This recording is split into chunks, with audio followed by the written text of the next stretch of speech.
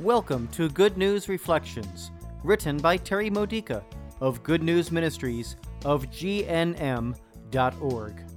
Building your faith for everyday life, using the scriptures of the Catholic Mass.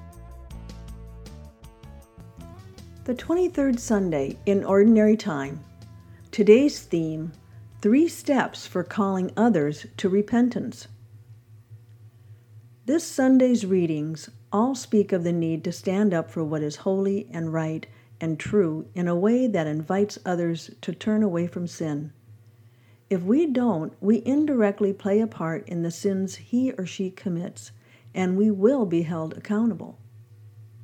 If we do take a stand against sin, but without compassion and mercy and unconditional love, that too is a sin.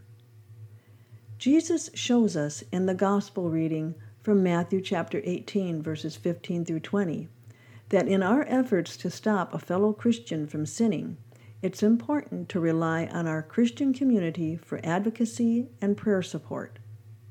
How? First, we speak to the sinner. When we know that someone is harming himself and others, if we don't try to impart this knowledge to him or her at least once, our silence is unloving and uncaring. Once we've shared the truth, even if the sinner does not change, we're free of any guilt. But we must not stop trying, and so we take 1 or 2 others with us in a stronger effort to help the sinner understand and repent. And if that fails, we try again with still more backing. When every attempt to help someone has failed, only then do we quit. In reality, it's not us who's walking away. The sinner is the one who has chosen the path of separation. However, remember how Jesus treated the Gentiles and tax collectors. He never stopped loving them. He still chose to die for them. Here are some questions for your personal reflection. Whose sins have greatly disturbed you lately? What have you done about it? How caring and loving have you been in handling it? What bothers you about the way some people have pointed out your sins or the sins of others? How could they have been more compassionate?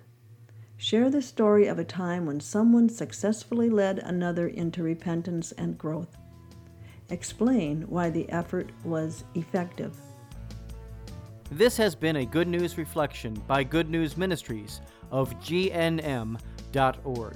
For more faith builders or to learn more about this ministry, come visit our website.